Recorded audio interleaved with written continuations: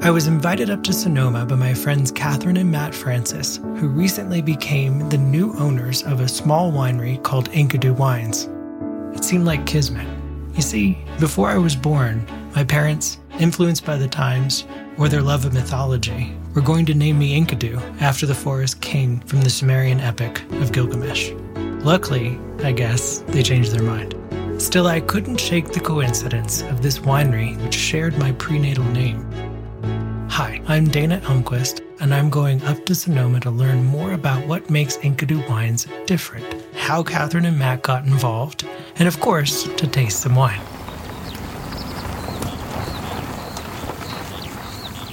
It's an unusually hot October day here in Sonoma. I'm walking up to the tasting room of Enkidu Wines to meet Rebecca Call. Hi, Becca. Dana. Nice to meet you in person. Hi, nice to meet you. Come up to the bar right here. Everything will be closest there. Should be nice and comfy. Welcome to Enkidu. I'll get you some water to start. All right, we get started with our classic tasting menu. Got 5 different wines on here. We start with the rosé, and then we just build in body and intensity until we hit Humbaba, which is a big, big Rhone blend. First things first, though, is water.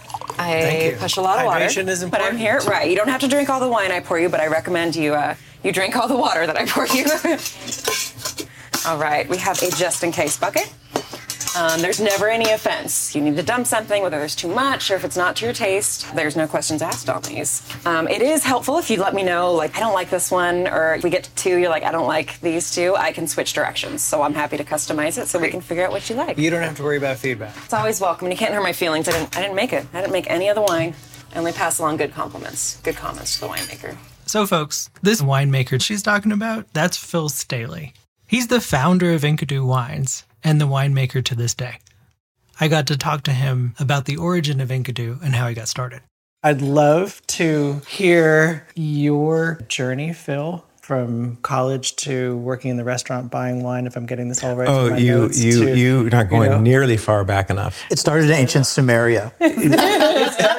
He was 7 years old. When I was in Samaria, my 30 generations ago, when I was in Samaria, I came on wine really organically. The journey of really being interested in wine. And I was born in Berkeley, but we moved when I was a really, really young age up into a very rural area. And it was all about bad beer and bad whiskey.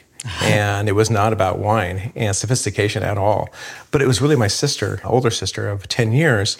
She was coming home from college, and along with her boyfriend at the time, they were bringing bottles that had corks in them.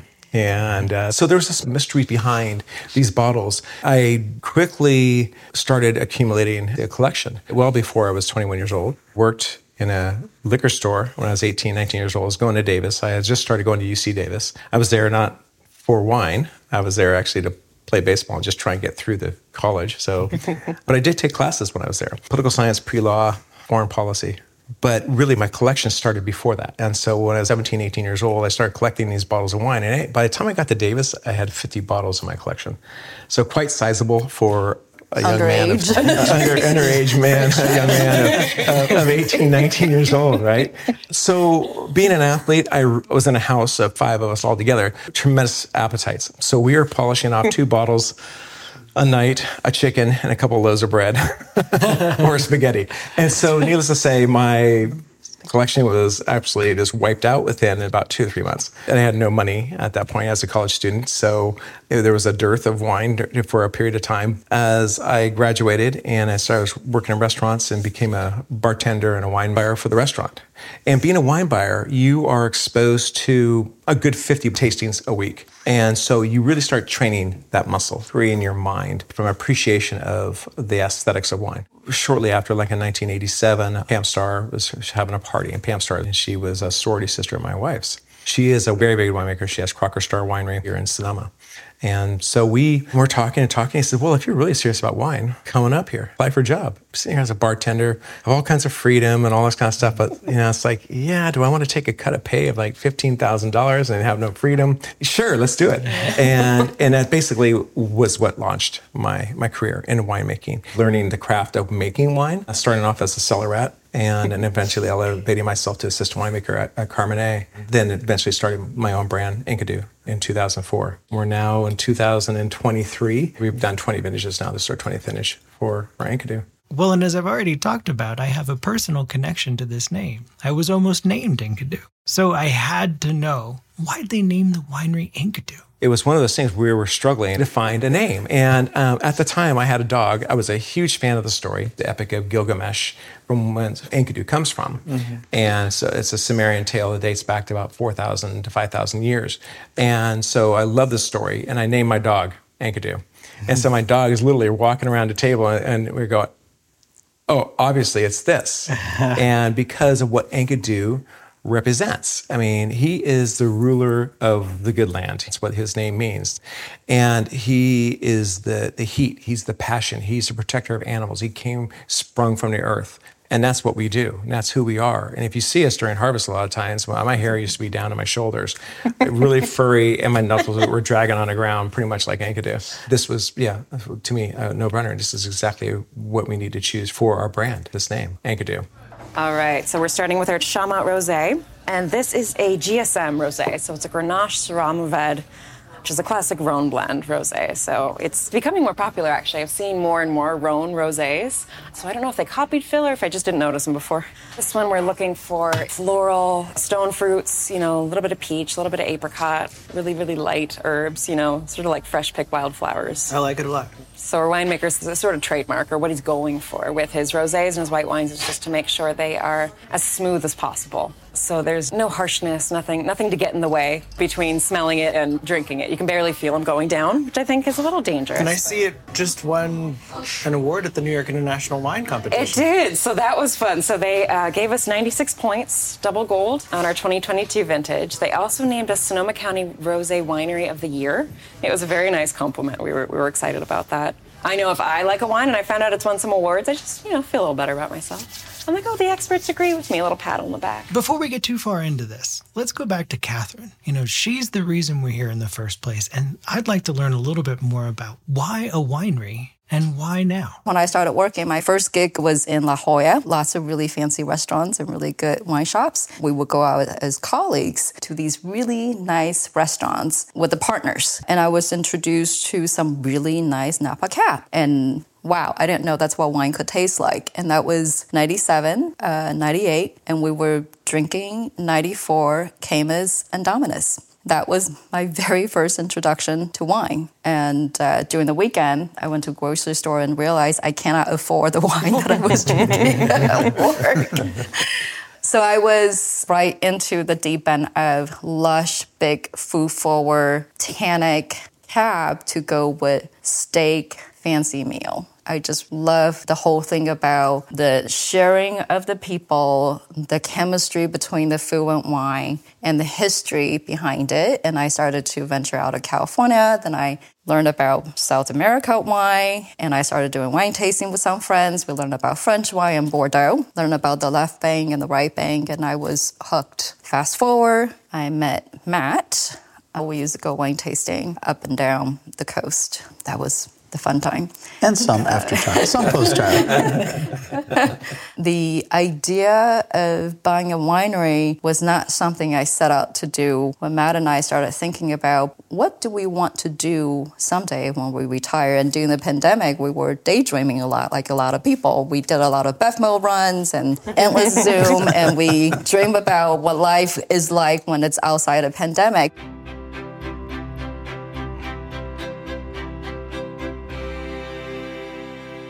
I tried starting a company in biotech a number of years ago. It was a moonshot company. We didn't quite reach the moon, but I learned a lot from that. So I knew something about myself. I don't necessarily want to start something from the ground because I'm really good with running operation, marketing, finance, and producing a product. I'm really missing the part about being a maker. I want something physical, working the land, making something is very attractive to me. So I remember first time meeting Phil very well. That first meeting, it was one of probably the most spontaneous thing I've done in my life, which was to bring a dog to a business meeting. I was researching about Enkidu, and I liked the name, and I read about it, and I liked the history. I liked what represents, and I thought it was interesting, but I didn't really know what I had in common with Phil, with a winemaker. What does a business executive in tech have in common with winemaker? So I researched Phil, and he has a black lab, a winery dog, and I do. So I'm like, well, we got something in common, so I brought the dog with me. Instant hit. And that was sort of the beginning of a wonderful friendship. Yeah. Matt, Catherine's husband, remembers it slightly differently. From my perspective, I knew you were going up here for the meeting. I stayed back with Ryan, our son. You called me and you were kind of giddy about the whole thing. And I heard a little bit about Phil and how great Phil was. And, he's an awesome person. But I actually heard about the dog, Ani. I heard everything was about Phil's dog, actually, for the most of it. Between the two, it was probably 30 minutes of stories and giddiness as she's driving back. And then finally she's like, and wait till you try the wine. That's like the last thing on the list. So I may have said something about, I think there's something special here, but I'm not going to rush into it. Yeah, right. That's not... But of course, that's what it really was. She came home, I think, with 3 or 4 bottles or something, and so we did a little tasting, and it blew us away. So the next wine is going to be a big jump in intensity and body. We're going from a Pinot Noir to a Syrah. And Syrahs are big. These are big wines. This one has a lovely amount of age on it. This is a 2017 single vineyard Syrah, so it's from the Atusa vineyard in Russian River Valley. We only did 2 vintages with them, and it's been really fun to see how they age sort of in tandem. So it's going to be quite different from the Pinot Noir. It's a little more fruit-driven, but I'm curious to see what sort of food elements and things you get from this, or if you do get a ton of fruit. Everyone's experience is always a little different. It's much darker. You get fruit, but then there's a lot of kind of complexity. If you've done a Syrah right, there's a lot going on. When I'm looking at this, at 50 cases produced, this is a tiny batch. Very tiny, yeah. Most of our single vineyards are between 50 and 75 cases. So, there's a very practical reason for that, too. When you do blends, you can pull from multiple vineyards. When you're doing a single vineyard designate, which is what they call them, 95% of the fruit has to be from that vineyard in order for you to use the vineyard name on the bottle. And so when you've got one vineyard and multiple people buying from it, the amount you can get is always much smaller. But it's really interesting to see these site-specific characteristics. You'll hear terroir, people talk about that a lot while you're in wine country, and it's basically just tasting what the earth is giving to a wine versus what the varietal is versus the clone, all these other things. And it can be really interesting to see site to site what a Syrah can be like grown in one place versus another place. So, Dina, we are at the part of the tasting where I like to give tours. I'd love that. Thank you. All right. First things first, we need some wine in our glass. I've decided it's bad luck to do a tour with an empty glass or with no glass. And I don't want to test that. So let's go. We've got the humbaba in the glass, which should open up nicely as we walk around. Meet you on this side, and let's head out onto the patio first. Beautiful patio. Do you guys do private events here? We do. We do our pickup parties. So when we have wine club members who usually pick up their wine versus the ones who have it shipped, we like to do parties here a couple times a year. They do weddings here, quinceañeras, retirement parties, all sorts of gorgeous things. It's amazing how this space can transform. All right, so we're gonna hit the gravel and head back into the production area. It's a little busy, so we may need to sort of watch from the sideline. And again, you said it was a shared production facility. It is, yeah. So they call it a custom crush facility. What does that mean? So for small wineries, it's difficult to afford your own wine production facility, your own little winery. So what a lot of small brands will do is that they will work with a custom crush facility like this that will let them use the equipment to make their wine here. There's also a shared cellar staff. The winemakers are as involved as they want to be. Phil is always very hands-on with every part that he can be here for. There's cellar staff here to implement any directions he has, all the temperature checks and sugar checks and things like that, Brix and Temp. Lots more people get to make wine because of facilities like this. So we get a lot more expression of different wines and different winemakers through production facilities like this. And here we are standing underneath an olive tree. An olive tree, yes. We've got, we have olive trees all over the property here. And it's very common to see olive trees all throughout Sonoma Valley just because, same with, when you go to Italy, a lot of places where olives are happy, grapes are happy too. Part of the terroir. Part of the terroir, exactly. What part of the facility is this? It's called the crush pad, typically. Sometimes the breezeway when no one's here is how I think about it. We're looking at a gigantic bladder press. Right in front of us, yeah. So when you're making white wines, the grapes will get sorted, we'll get the stems off, and then they will go into this giant bladder press. For white wines, typically you are fermenting the juice on its own. You're not leaving the skins on unless you're making something like orange wine. So this is fascinating to see, just the huge tubs of juice that you get off of this fruit that ends up fermenting on its own for a while before it's put into barrel or stainless steel or clay or whatever. So if you can picture exactly what happened here, we had those 3 different grapes that came in, and they were all separately pressed in this bladder press. This big bladder that fills up with air inside squishes all the grapes to the side. The reason rosé is so light, all of the color, body, structure from a red wine comes from the skins. It was quite a shock to me, actually, when I started learning about wine, where rosé came from. I would have assumed anything else than what it is. It basically is the juice from freshly picked red wine grapes. Because they haven't had very much contact with the skins, there's not a lot of color that comes, and the body and the structure that would come from the skins is gone, but you get this lovely lighter sort of echo of a red wine. And they're so much fun. You can play with different varietals, and the colors will change depending on how long, the grapes have been sitting there. All right, so we're gonna walk all the way through. Watch your step. It's very wet right now. We can actually see in this bin, these have been pressed. This is leftover that's gonna get composted. All right, so things are a little busy inside, but what's more fun is actually to go to the vineyard if we want to take a look. Let's go. It's a little steep here, and we're looking at vineyards right after things have been harvested. So you're going to see lots of fruit that's been dropped on the ground. It's a little dusty, but you are always welcome to try something. And what varietal are we looking at? This is Chardonnay. This looks like it may have already been picked, right? There's not very much left. Exactly. So you can see a lot of it on the ground.